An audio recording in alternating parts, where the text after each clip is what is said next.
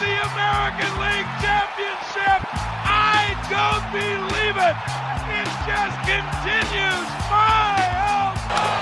High fly ball into right field. She is gone. Oh, drives one. Right field. Did he do it? He did. Are you kidding me? Let's go.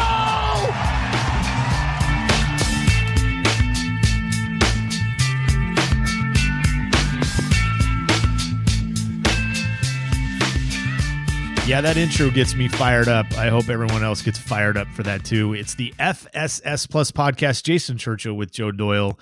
Mr. Doyle, there have been a couple of... so before we started this podcast about a month and a half ago, I asked for some podcast name suggestions, and I was looking at some before we got going here. So right off the topic, before we get into talking about the draft, talking about trades, we're using FSS Plus as a placeholder. And I asked some folks, hey, if you have name suggestions, please.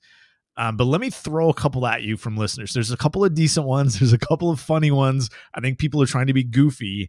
There's a couple of bad ones too. But let me just throw a couple at you and we'll mull some things over and I'll just think about it conceptually. But Jeff in Ontario says we should call the show The Drop Third Strike. I thought that was awesome because it's like, so are like we that. Basically just the drop third strike? Yeah. We're like, well, you did something good, but then you did something bad. We are a couple of mistakes after all. This is pretty good. Yeah. Mistake pitches might actually be the best name for the show. Carrie in Lincoln, Nebraska says, how about hitters and splitters? So I kind of like that because there's some, it's short and it's got baseball terms. We can't do either of those, but that's fine. I can't. Well, I mean, I can split. This is not the same kind of split.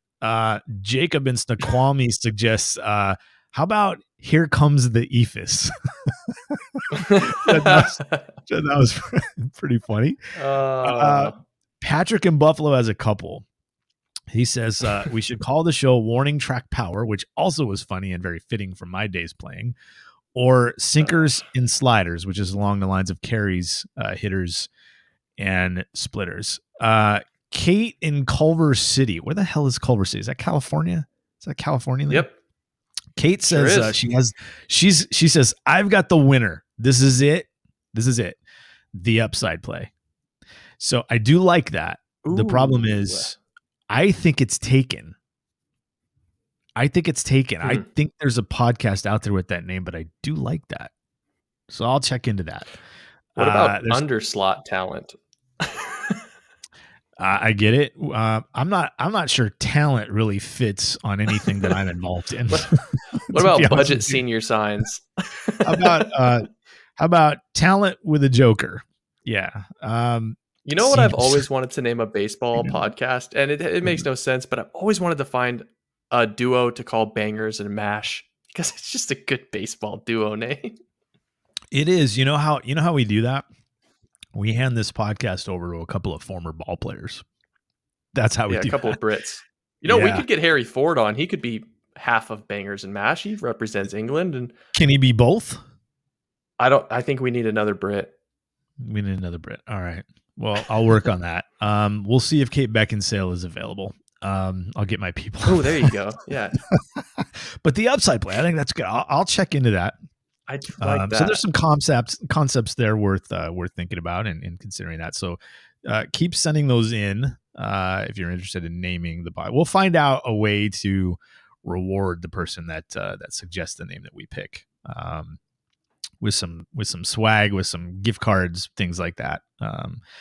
So Mr. Doyle, Joe, we are just, and I can't believe this, we are 3 weeks away, dude, from the MLB draft. It's like 3.5 weeks. I can't believe I looked up at the calendar earlier this week and I went, it's freaking mid-June. How in the world did this happen? How did this happen? In fact, when we first started this show, it was the last week of April and we are in the middle of June already. We're about 3.5 weeks away. There's a ton of new content at futurestars.com by Mr. Doyle. We're talking about a new 2023 that goes 600 deep. Joe, really quick, tell me how many players are going to be drafted in the 2023 draft. Ooh. Okay. It's either 613 or 616. You hit me on the spot and I'm trying to remember. So If it's you've 613, ranked. it'll be one of those two. So you've ranked 600 players. So there's a really good chance that 95% of the players that are drafted in 3.5 weeks are on your board. That's remarkable. If So I'm if at you're digging around, 95%, man, I would be thrilled. If I'm at 70%, I would be thrilled. I mean, I've got 889 scouting reports written. So they're probably on the board somewhere. Yeah. But Yeah. but I mean, honestly, there's so many JUCO guys and D3 guys and hidden kids in South Dakota that I miss. I mean, you do your best. But 600 players, that is deep. So you can do your research, you can sort, you can read reports on players. The 2023 top 600. Maybe the best way you can go to the front page at futurestarseries.com and get that. But as new stories get posted, you can just hover over the MLB draft drop down in the menu right there and get the top 600. Also posted this week, the 2024 top 100 high school prospects and the 2024 top 200 college prospects and the 2025 top 200 college. So you can find that all on the front page and by hovering over the MLB draft drop down in the menu at futurestarseries.com. Now there's a fresh mock draft up too, Joe. You've been busy. This. You told me the other day, like your eyes were bleeding and your fingers were made of leather. But it's really good stuff. The one piece I haven't looked at is the 2025 top 200 yet. I haven't dove into that one. Dived into that one. I haven't looked at that one yet. I'm going to avoid that one. I haven't looked at that one yet, but I was looking at the mock and there's a new number one pick here. And before we go any further, let's remind folks that mock drafts are for discussions and conversations and to build scenarios, especially with weeks until the draft itself. This is not a pure projection. But, Joe, it's not Dylan Cruz at 1-1. It's Max Clark this time. Take us through the idea here. Why Clark could go number one, why the Pirates might do something like that, even if they might agree with everyone else that Cruz is the best player in the class.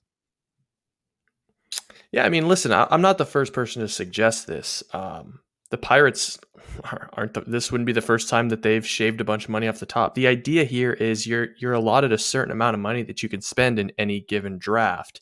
You can't go over that figure without penalty. So if you're looking to maximize how you can spread out that money and get the most bang for your buck, as they say, you take a player with the number one overall pick, you shave some money off of that first pick by not taking the quote unquote prohibitive number one talent, if you want to call it that. And you're able to spend those savings in the second and the third and the fourth and the fifth. And Jason, as you and I were talking about before we even hopped on, this is not the first time the Pirates have taken that tact. In fact, 2 years ago, they did it aggressively. Now, what happened in that draft? Refresh my memory. Let everyone know what exactly they did in that draft at the top. And what were the savings, give or take? You may not have the figures in front of you, but how much did they save by not taking, the guy that probably should have gone 1-1, whoever that was? So in 2021, they took Henry Davis with the first overall pick. There was a split camp on exactly who should go number one that year. Jack Leiter had his believers. Marcelo Meyer had his believers. Jordan Lawler had his believers. But they went with Henry Davis. Now, the value in 2021 for the number one overall pick was slotted at $8.4 million.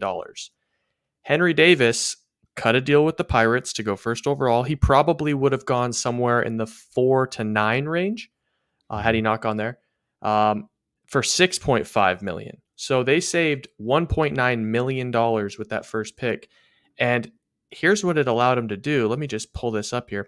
They were able to splurge all over the rest of the draft. So their second round pick had a pick value of $2 million.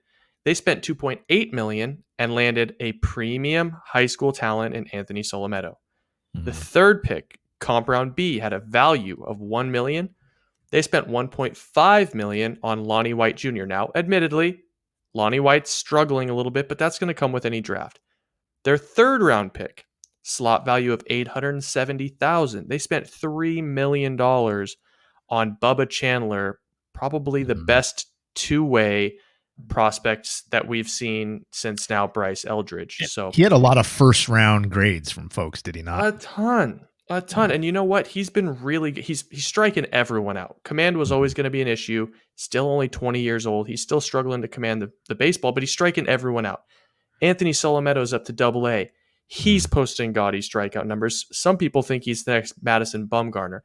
And to his credit, if you go back and look at the 2021 draft, Henry Davis is right there with, Jordan Lawler, Marcelo Meyer, and besides those two, who are you going to put like Matt McClain and Harry Ford? Like those are probably the top 5 players from that class.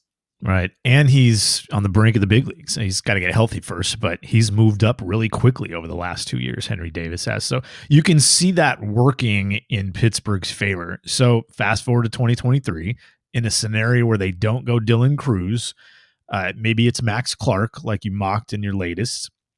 What kind of savings are we talking about at that particular point? The slot in that spot is $9.7 million, and Pittsburgh has over $16 million to play with, the most in the league this year. So if it's Max Clark over Dylan Cruz, are we talking about another $1.5 million to $2 million difference maybe? Well, yeah. So the short answer is yes. I do want to point out the new CBA had a new rule added where you have to offer someone 75% of their bonus pool so long as they attend the combine. And everyone in the first 2 or 3 rounds will attend the combine or at least be invited. So they have to offer, say, Max Clark, $7.4 million. I think that's the least they could, or maybe 7.3. Yeah, so the most that they can really 7.3. save. Yep. Yeah, the most they can save here is $2.5 million. And I don't think Max Clark, knowing his advisor and his agent, I don't think they're going to go all the way down to that point. But I do think you could save $2 million here, get Max Clark. And I noted this in the mock, he's got a huge ego. Like this kid wants to be considered the best, and the label of going number 1 overall means a great deal to him. It meant a great deal to Henry Davis too. So I think you could cut a deal with Max for 7.7, save $2 million, and then all of a sudden, just like 2021, you have $2 million extra dollars to spend somewhere else in the draft. And I tell you, man, there's some good talent that people are pretty iffy about whether or not someone's going to be able to pay them. So you look at let's take a look really quick on where Pittsburgh. So Pittsburgh, obviously they pick 1-1. Their next pick after that is at 42, the third pick of the second round. But then they have an extra pick in the competitive balance round B at 67, the final pick of that round. But then they also pick 6 picks later. So after the first pick, they go 42, 67, 73. They have some opportunities there to essentially repeat what they did in 2022. Now, maybe throw out a name or two for pick 42 and 67 if you could. Somebody who might be, we expect him to be higher than slot if he gets to 42, if the player gets to 67. That would give Pittsburgh an opportunity where if they take Cruz and pay him $9.7 million or thereabouts, they probably wouldn't have that opportunity. Because I think if you're a Pirates fan, you're thinking they didn't take Dylan Cruz, get out of here. This makes no sense, but it absolutely can make sense. And we just look back 2 years ago, it did make sense. Yeah, let me give you 3 names that I've heard the most of late as like guys that are going to be tough to sign. And the first one that pops out is Thomas White, Phillips Academy, 6'6" lefty, committed to go to Vanderbilt. Most people think, there are some that still think he's in that 11 to 20 range. Most people think he fits somewhere in the 25 to 40 range. My understanding is he is not going to be cheap. And it might take the right team in, the second round, pick number 42 with a ton of savings, to land a guy like Thomas White.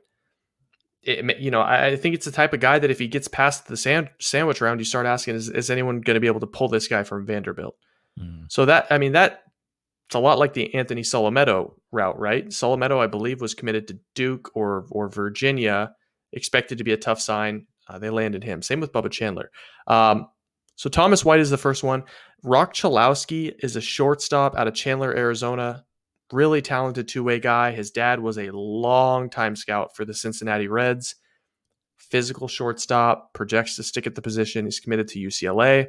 Heard he's going to be a little bit tough to sign. Kind of guys are up in the air on whether or not he's actually going to want to go pro, or if he comes from an affluent baseball enough background to just go to college. And then the other one, and this one is I think the one that is really interesting, Johnny Farmelo. You and I have talked about Farmelo before. He has a steadfast commitment to the University of Virginia, another extremely affluent family. Had a kind of roller coaster spring where got a little over anxious in the box, started swinging at bad pitches, and I put this in the mock to the Dodgers. I've talked to scouts who believe Johnny Farmelo, there's nobody in the class that can rival his tools. 70 grade raw power, 70 grade run tools, and already going and getting it in center field. So those kind of raw tools will certainly intrigue some of the teams that are maybe in the second round. But it kind of will come down to, do you have the financial flexibility to swing for the fences on something like that?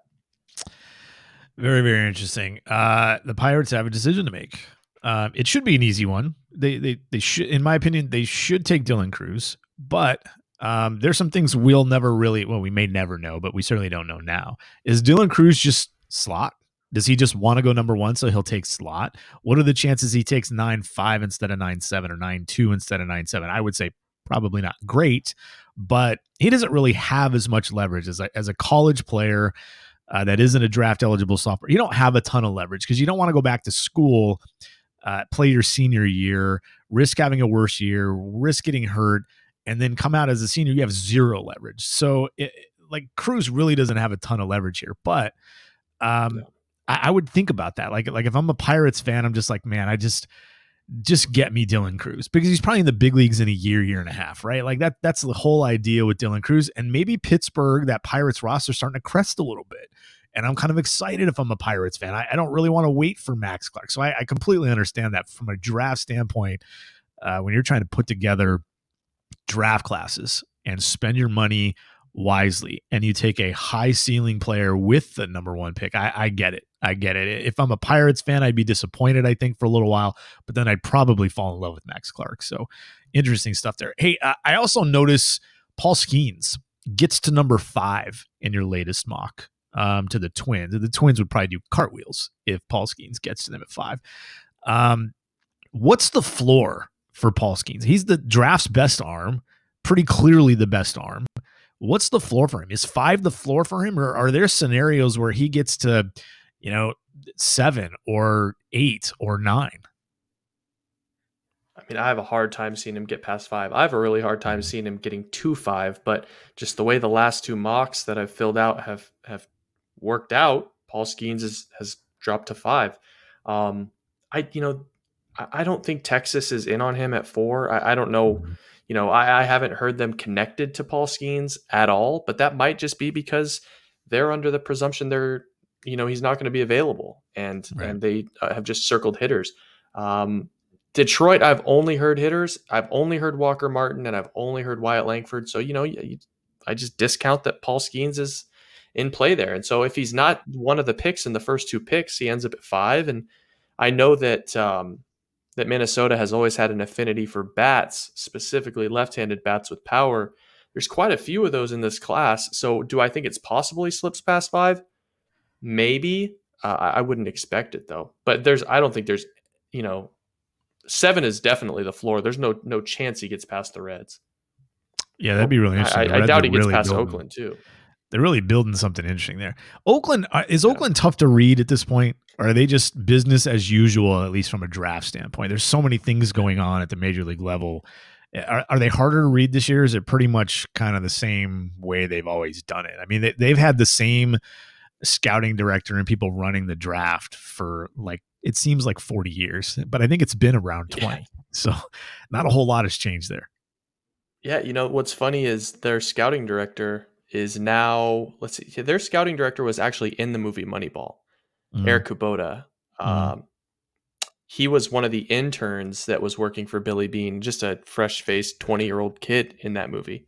We remember the scene. So we remember that scene, right? Like, didn't Brad Pitt go in and say, Kubota, did you ever play ball? And he said, no. And he said, cool, you're the new scouting director. Like that was the scene in the movie anyway. So yeah, absolutely. And he's been there ever since.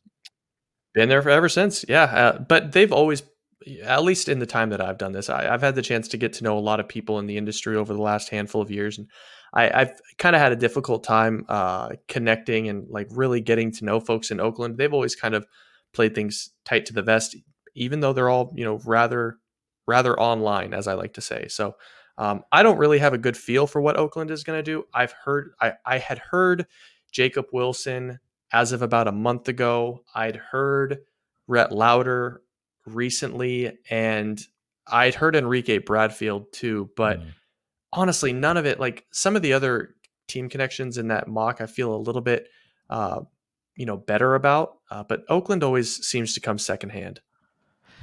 Yeah, it's a really interesting club. Really always has been, at least for the last couple of decades in the Billy Bean era, so to speak. So there's a handful of new first rounders in this mock. We've talked a little bit about, a couple of weeks ago anyway. We talked a little bit about Nebraska shortstop Bryce Matthews, who you have in this particular mock, going in round one. I think you have him at 28 to the Houston Astros. Really interesting player, good athlete, all that good stuff. But another one is Joe Whitman, the lefty at Kent State. Now, left-handed pitching, college pitching, reaching the mid-90s. I mean, you can see why. Like, you don't even need to really go much further. You have him at 23 to Cleveland. Anywhere in that range makes sense for a guy doing what he's doing.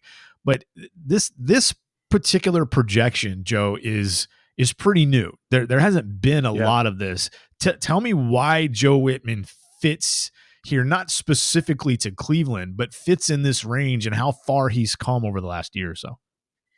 Dude, his story is crazy. He goes to Purdue as a 19-year-old. He's there for 2 years.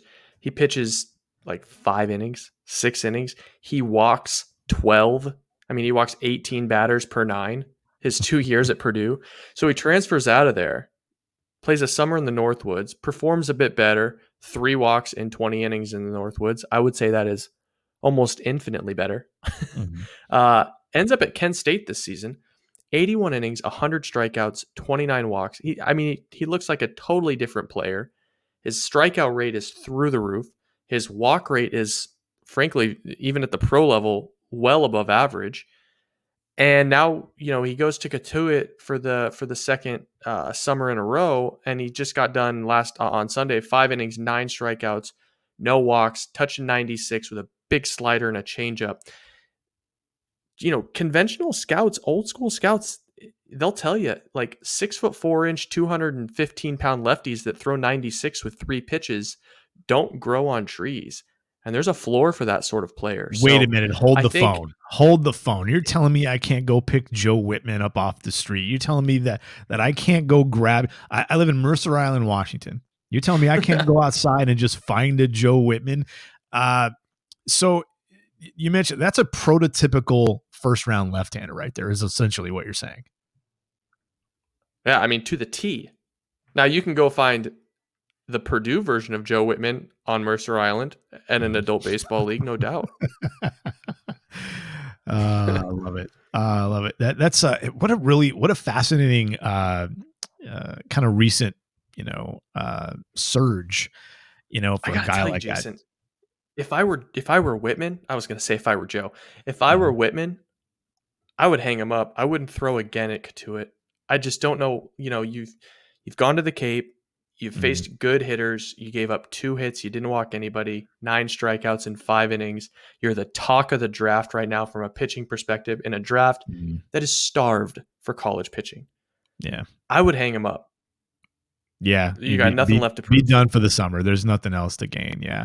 5 innings, 2 hits, 9 strikeouts, no walks. Nobody touched him after a season at Kent State where he struck out 181 innings. The people a lot of times will look at some of those leagues, the MAC, some of those other leagues. I remember when Chris Sale came out, I was like, yeah, but it's Florida Gulf Coast. Like who cares?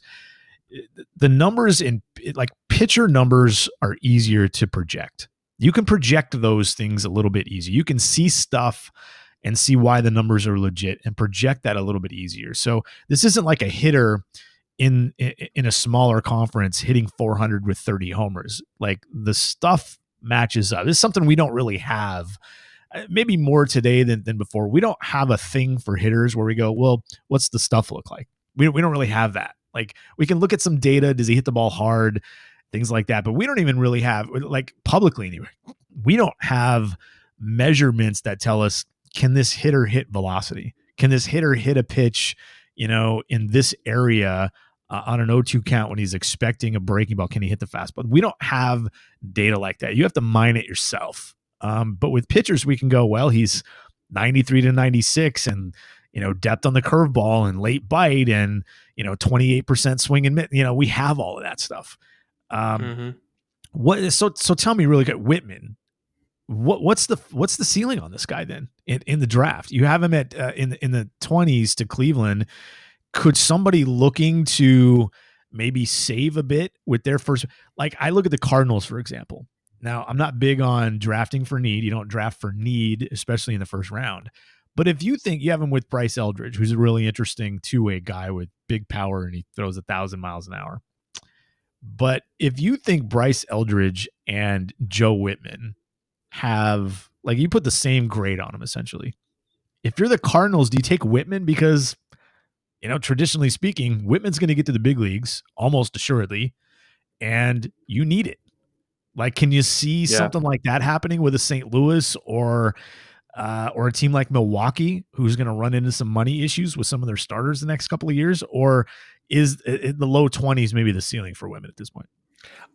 Honestly, man, I think he can climb higher, and that he could hang up the cleats right now, and I think he could climb higher. I think there's enough high school talent in this class that teams are excited about. The high school bats, the teams are excited about, that they don't think they're going to have a chance at in the second and third round unless they cut a deal in the first round. I think the White Sox make a lot of sense at 15. I think the Cubs have done something similar with Jordan Wicks in the past. I wouldn't discount them. They've always kind of gone for the high school route in the second and third round as well. I think Colorado at 9. I know that seems really, really hot, but you got to remember Frank Mazzucato was expected to go in the middle of the second round, 2 years ago, and he went 7th to the Royals.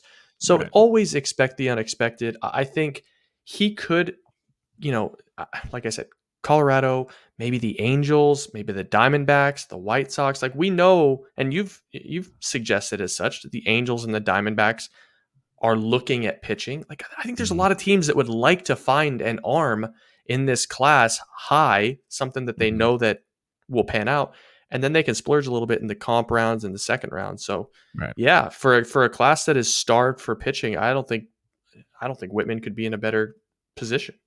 He's a fun pitcher to watch. Let me throw you this. This is a great question for you. Knowing the stuff that Hurston Waldrop has, but knowing that Hurston Waldrop has been beat up a lot, and there's some effort in his delivery, and he's 6'1", and he's right-handed. Is there a conversation to be had that Joe Whitman isn't a better, safer, just more overall well-balanced pick than Hurston Waldrop?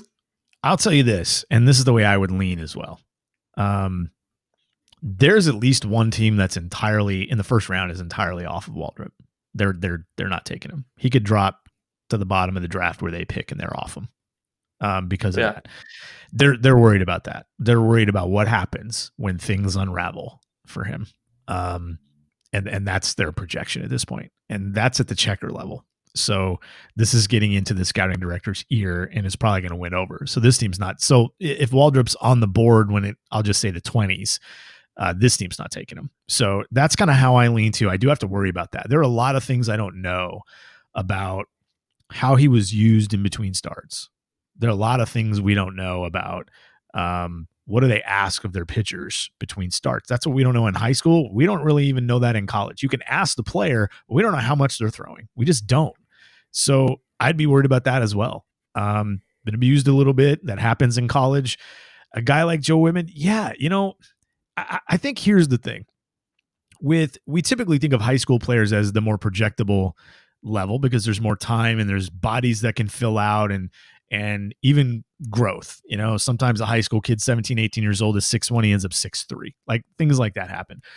College, you're talking about a 21, 22-year-old, probably not going to grow much, but Whitman's already 6'4", 215. If I'm a big league club and I'm drafting in the middle of the round, and I don't want to take a chance there, I don't like the Blake Mitchells, the Noble Myers, the Colin Houcks, the Aiden Millers, guys like that. the Arjun Namalas, the guy, like if I'm not comfortable with paying the price for those guys, this is where a guy like Whitman falls into play, even if he costs me basically slot, because I can project that. I can use that, and I can, look at the teams that are drafting in that area. You mentioned the White Sox and the Cubs. Those are teams that are trying to compete right now. The Red Sox at 14 trying to compete right now. The Giants trying to compete right now. The Orioles trying to compete right now. The Brewers trying to compete right now. They could all use a big league lefty in their rotation inside of 2 years. So it fits. So it's funny. I think you're right. If you think he's that good, or he belongs somewhere in that first round conversation, I don't see why a team in the teens, in the early to mid, and even down to the late teens wouldn't say, yeah, Joe Whitman makes sense. I was really surprised to see that. I had Whitman as a second rounder. That's the buzz that I'd been hearing all along. But that start in the Cape and his performance at Kent State, I get it. Not a lot of lefties. I think what's interesting, when we started this year, the Alabama lefty was the best lefty in the class. Am I right? Grayson Hitt, he was crazy.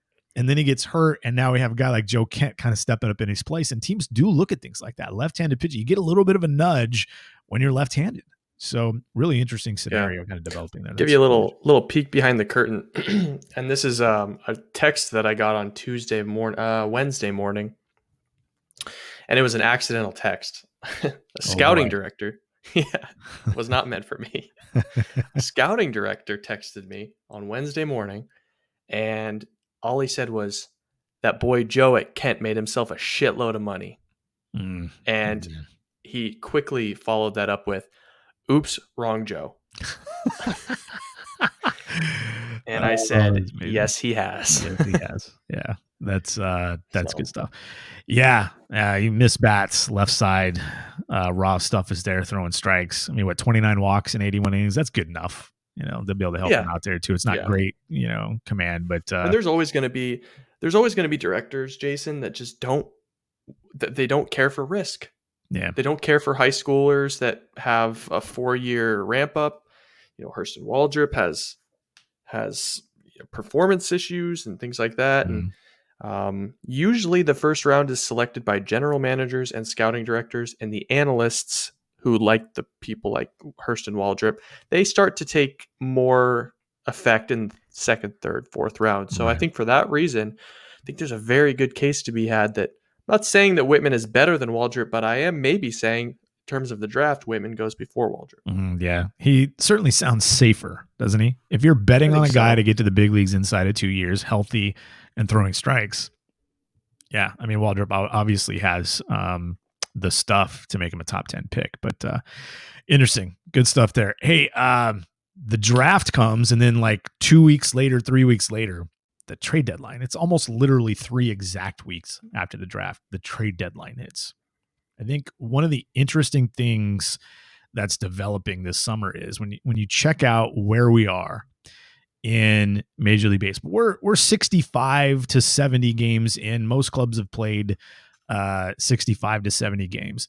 When you look around the league, Joe, one of the things that I'm noticing is we're getting a lot of teams that we're expecting to win that aren't in a winning position right now, that aren't in a good spot. It doesn't mean they're out of it. I'm just saying they're not in a good spot. Like the San Diego Padres, not in a good spot. The Cubs, who spent a little over the winter, not in a good spot. They started off well, not in a good spot. The Philadelphia Phillies and the New York Mets, not in good spots. The Phillies are 1 game over 500. They're probably too close to consider in this particular scenario that I'm trying to build up here and doing a poor job of doing. Mets certainly fit here. I'm not sure if anybody in the American League West fits, but Cleveland, I think, fits this bill. This, Joe, might be a seller's market. If you are, and you know what, I'm going to throw the Blue Jays in here too. If you are a club that is pretty good roster, we'd say like the Blue Jays, pretty solid roster, capable of making the postseason. We've seen them do it. They're 38-32. They're only a couple of games out of a wild card spot. How strong that hold is, I don't know. But when you have opportunities to go out on the market and get a big return, if your ROI on something is bigger than expected, bigger than normal, you tend to consider it a little bit longer, whether you're buying a car, buying stock, buying a house. Wait, these shoes are on sale. Like, you tend to give it longer consideration, right? And I just think there are a handful of clubs that might end up doing that this summer. Now, I threw the Blue Jays in there just for conversation's sake, but there are 3 teams I have in mind here, and I want to get your take on a couple of them. The Cleveland Guardians are 32-36 entering the weekend. They are 2.5 back in the division because the American League Central sucks. But they're 6.5 back in the wild card. They might be a team that has to win their division to get into the postseason. Cleveland obviously doesn't spend money. We've heard rumors that they might shop Shane Bieber. Is this potentially an opportunity for that organization to go out and say, hey, we have this kid, Josh Naylor, who's got 3 years of control left, who's a pretty good hitter, and he's having a really good year. What do you give us for him? On top of Shane Bieber. Is this a time when Cleveland might at least field calls for Jose Ramirez? Because if they're ever going to trade Ramirez and get younger, it's got to be now. He's 30 years old, and he's got 6 years left on his deal. Does Cleveland sound like the kind of team that wants to pay a guy $20+ million at 35, 36 years old? It surely doesn't seem like it. And they almost never let a guy run out his contract. It just seems like Cleveland might be in a position to take advantage of what I think is going to be a seller's market. There aren't going to be a lot of sellers. And it's odd that teams that were competing or that we expected to compete were playoff teams last year. They spend money, are the teams we're talking about. Cleveland's one of them. The Cubs are another. The Giants are another. But Cleveland, give me your take on Cleveland and kind of maybe how you would approach the trade deadline if you're the Guardians, because they have some interesting pieces. But that farm system, while good, lacks some things. And they're not ready to compete next year, the year after, without Jose Ramirez and Shane Bieber. And it sounds like they might shop at least Shane Bieber out of the two. Man, if the AL Central wasn't so terrible, like on a year in and year out basis, this would be such a self-explanatory answer. Mm-hmm. But they're 2.5 out. Mm-hmm. I mean, they're 4 games under 500. They're 2.5 out from leading the division. I think if you're here a month from now, it's the middle of July, the All-Star break is here. You're really fielding calls about the deadline. Mm-hmm. I don't think you can sell. I mean, I think you can parse some pieces that aren't moving the needle for you, like an Ahmed Rosario. You're not going to bring him back. Mm-hmm. So I think maybe you do that, but for the sake of the fans, this is kind of the organization that you built. It's set to compete on a year in and year out basis because the division is so bad. Maybe you get hot in September, but honestly, I think the best thing for Cleveland right now would be for the team to go on a 7 or 8 game losing streak, if I'm being totally honest with you, mm-hmm. and force them to sell into a seller's market. You should trade Shane Bieber, in my opinion. Let me ask you something else. Let me throw a little bit of a wrench into it. Tristan McKenzie was scratched from his Friday start with a sore right elbow. Hope Tristan McKenzie's good. That's a kid we like. That's a quality kid. That's a quality player. He's a good arm. He's been good for them. Still has some pretty big upside. Still has a chance to grow into his body and be an all-star level arm. But if that goes sour, does that change your mind if you're the Guardians? Because every time you lose a player, like they're calling up Touki Toussaint to throw in his place. That's a pretty big step down at this point. You might, and here's the thing: if you're shopping Shane Bieber, are you actually trying to win this year? Like, let's say you go out and you trade on July 28th, like 4 or 5 days. Are you trying to, right? So if you're shopping Shane Bieber, like, who shouldn't be shopped at that point? The thing that's interesting with Cleveland at this point is they can always, we always seem to be discussing these types of deals because they're always so stocked with pitching. Mm-hmm. Like, they've always got 3 or 4 arms knocking on the door, ready to take someone's spot. Right. They don't really have that anymore. I mean, Justin Campbell's out for the year. He was a 2nd-round pick last year. Espino's out for the year. Mm-hmm. He's been beat up for the last few years. Gavin Williams is going to be really, really good. Right. And he probably should be in the rotation right now. Mm. But besides that, Joey Cantillo and some of these other guys, they're Tanner Burns, they're a little ways off and they haven't performed that well. So for that reason, I think the best thing for the long-term health of the Cleveland Guardians would be a losing streak that forces them to sell a Shane Bieber and restock the cupboard a little bit and go into this draft wanting pitching. I tell you the guy that they should move. And people are going to hate this. You should hold on to Jose Ramirez, first of all. That's my opinion. You should move Emmanuel Clase. You've got him for 4 more years. He's a reliever. You have a $10 million club option in his age 31 season. Wow, could you ask for better control as an organization? They got the Padres gave up so much for Josh Hader, and the Mets gave up so much for Edwin Diaz. This is a better arm with more control. I mean, if I were the Guardians, I would move Clase for 4, 5 premium prospects right now to a team that needs back end help at the back of their bullpen. This is Edwin Diaz level value, is it not? Without question. Being signed to that deal, was it 5 years, $20 million with club options through 2028? Dirt cheap. He's 25 now. You mentioned he'd be around 30, 31 when he's done with that deal. But relievers tend to age fine. Like, you're not talking about 30, 31-year-old relievers falling off a cliff. I mean, we're watching Kenley Jansen and Craig Kimbrell do it well into their 30s. That's a really interesting thing that I hadn't really thought of. Now, strikeout rate's down a little bit this year, but we're still talking about a really good performing arm. And, he throws hard, and he's pretty much a slam dunk late in a game. That's a really interesting. But again, I go back to, if you're trading Shane Bieber and you're trading Emmanuel Clase, or you're willing to do it, should Jose Ramirez really be off the table? Because if you're trading, and you mentioned you're trading for prospects, or at least very young players, maybe unproven players that you really like. Jose Ramirez is going to be 31 years old in September. If you're ever going to trade Jose Ramirez, it's now.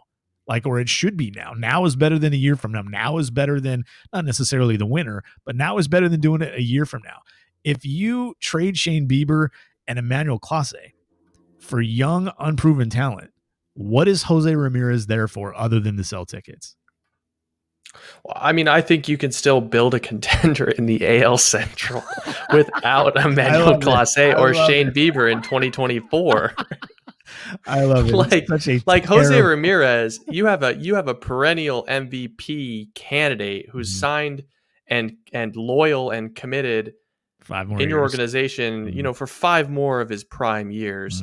I don't think there's anything that you could get back for Jose Ramirez, especially now that he's signed to we'll call it it's still a team-friendly deal, but there's money on that contract. So he loses a little bit of inherent value there. You can still build a competitive team in 2024 if you move Bieber and Clase for, say, you could get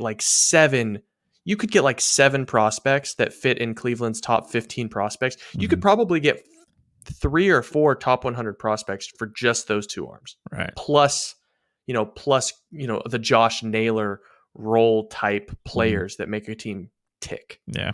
Interesting. Cleveland's in an interesting spot. The Cubs, it's a little bit of a different roster. Now, they've added a few things.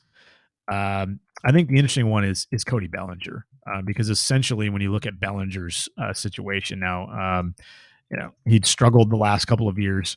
Look at his contract situation. The Cubs went out, spent a little bit of money. Stroman is there. They gave Bellinger $17.5 million.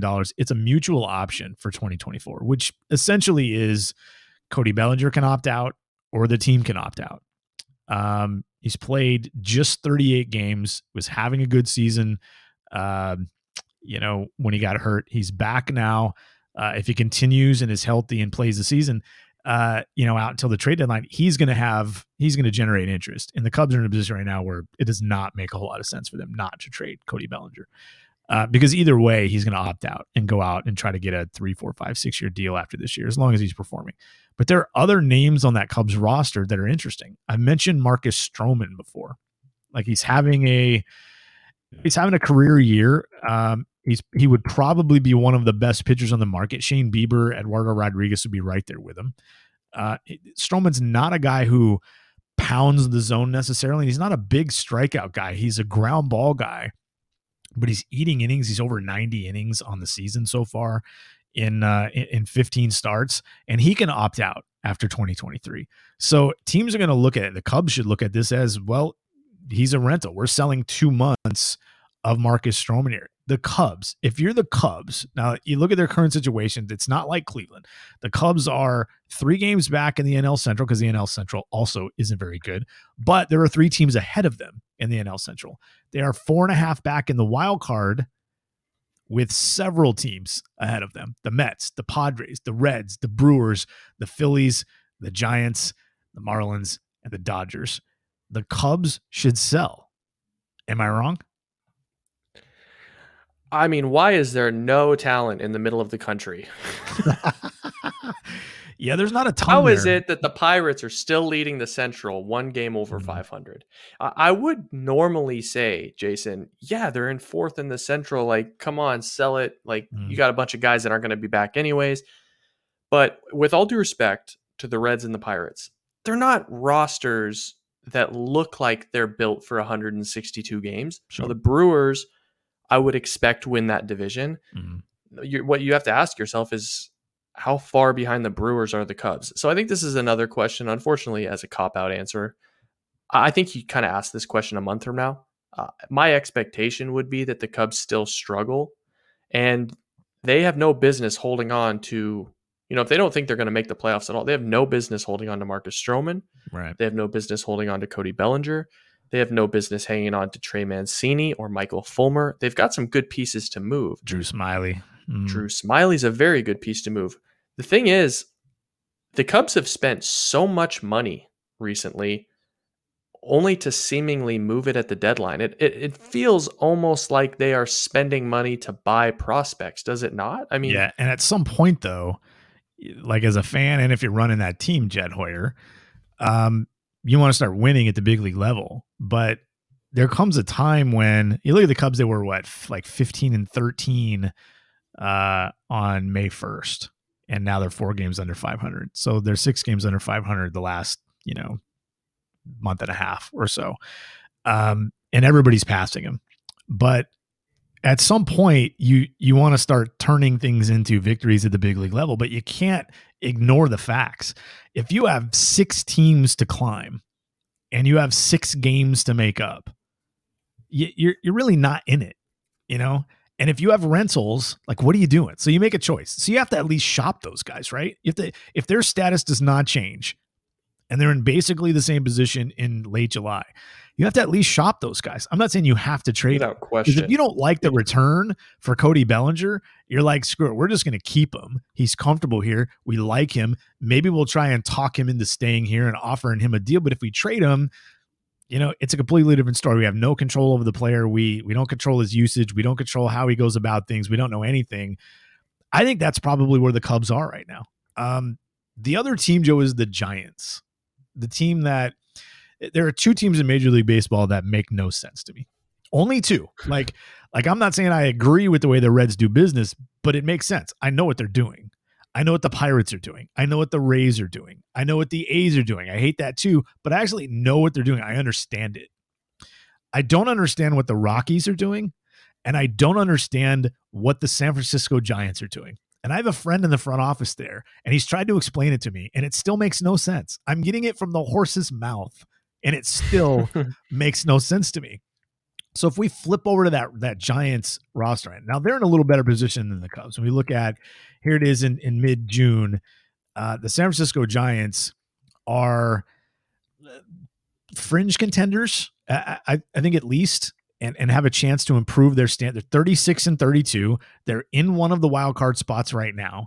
They're 4.5 games back in the division with the Dodgers and the Diamondbacks ahead of them. I'm not saying they should be aggressive sellers, but look at that roster. What are they trying to do here? It's remarkable. They signed Mitch Haniger. He's out. He got hit and he's out. Who saw that coming? You have Ross Stripling on the IL. Alex Wood is on the IL. Robert Perez is on the IL. Michael Conforto's actually hitting. You have 57-year-old Brandon Crawford playing third base. JD Davis spent some time in there. I think he's off now or is soon. It's just, you have a lot of older players and players that aren't long-term for you. Like Mike Yastrzemski is a really good role player, really good, like 7-hole hitter. And but he's 33 years old this summer. Like, are you just hanging on to these guys for Austin Slater's had a pretty good, late career. He's 30 years old already.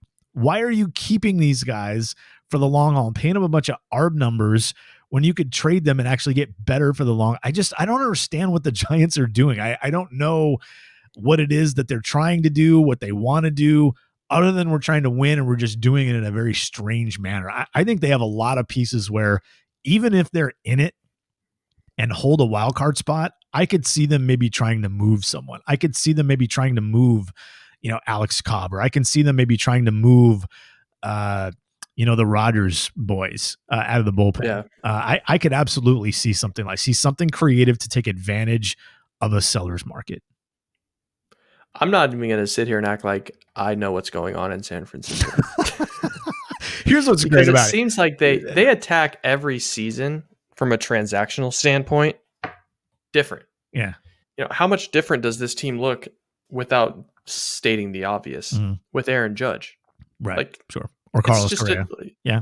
I mean, like the tact in July is just so different if they've got one of those two players.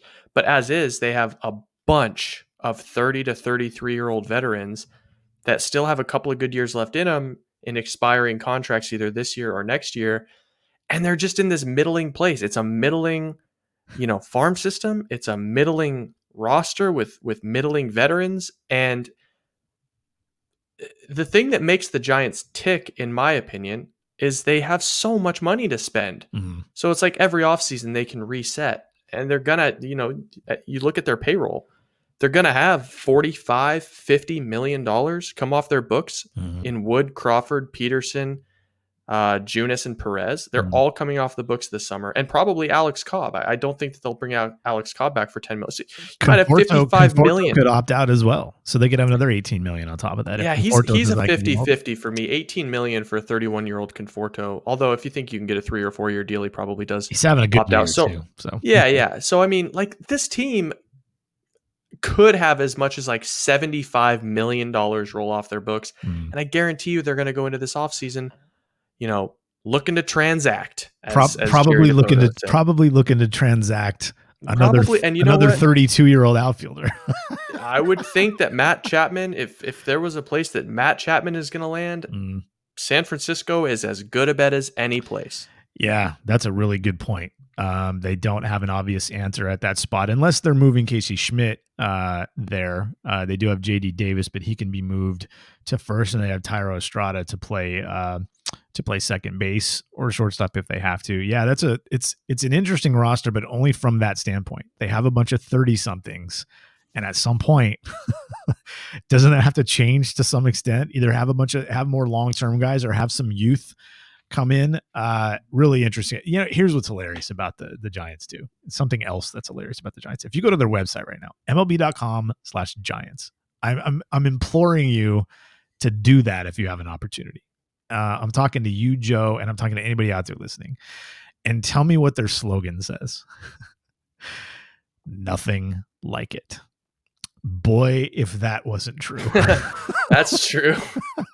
Yeah, there's nothing like it. I mean, you kind of look at some of the other high-paying orgs, like, the Yankees have the big fish, and the Phillies have the big fish now, and Houston is the developmental, machine. So is the Dodgers. That's not really the Giants. They just have a really bloated payroll with a bunch of $16 million contracts or $12 million contracts of guys that they know can roll out and get 2.5 wins for them year in and year out and, run into 90 wins, which is a fine tact. But yeah, I think the deadline's going to be fascinating. Flexibility. I think the deadline's going to be fascinating because people are worried that there aren't going to be enough sellers. There are going to be enough sellers because I think there's going to be one or two teams out there that's going to be like, I'm holding some cards here and I'm going to wait. Who's it going to be? Until the market. I don't know. I think someone's going to do it, whether it's San Francisco or the Cubs or the Guardians or the Blue Jays. I think there's some obvious clubs that I was going to ask you before let's do that before we go.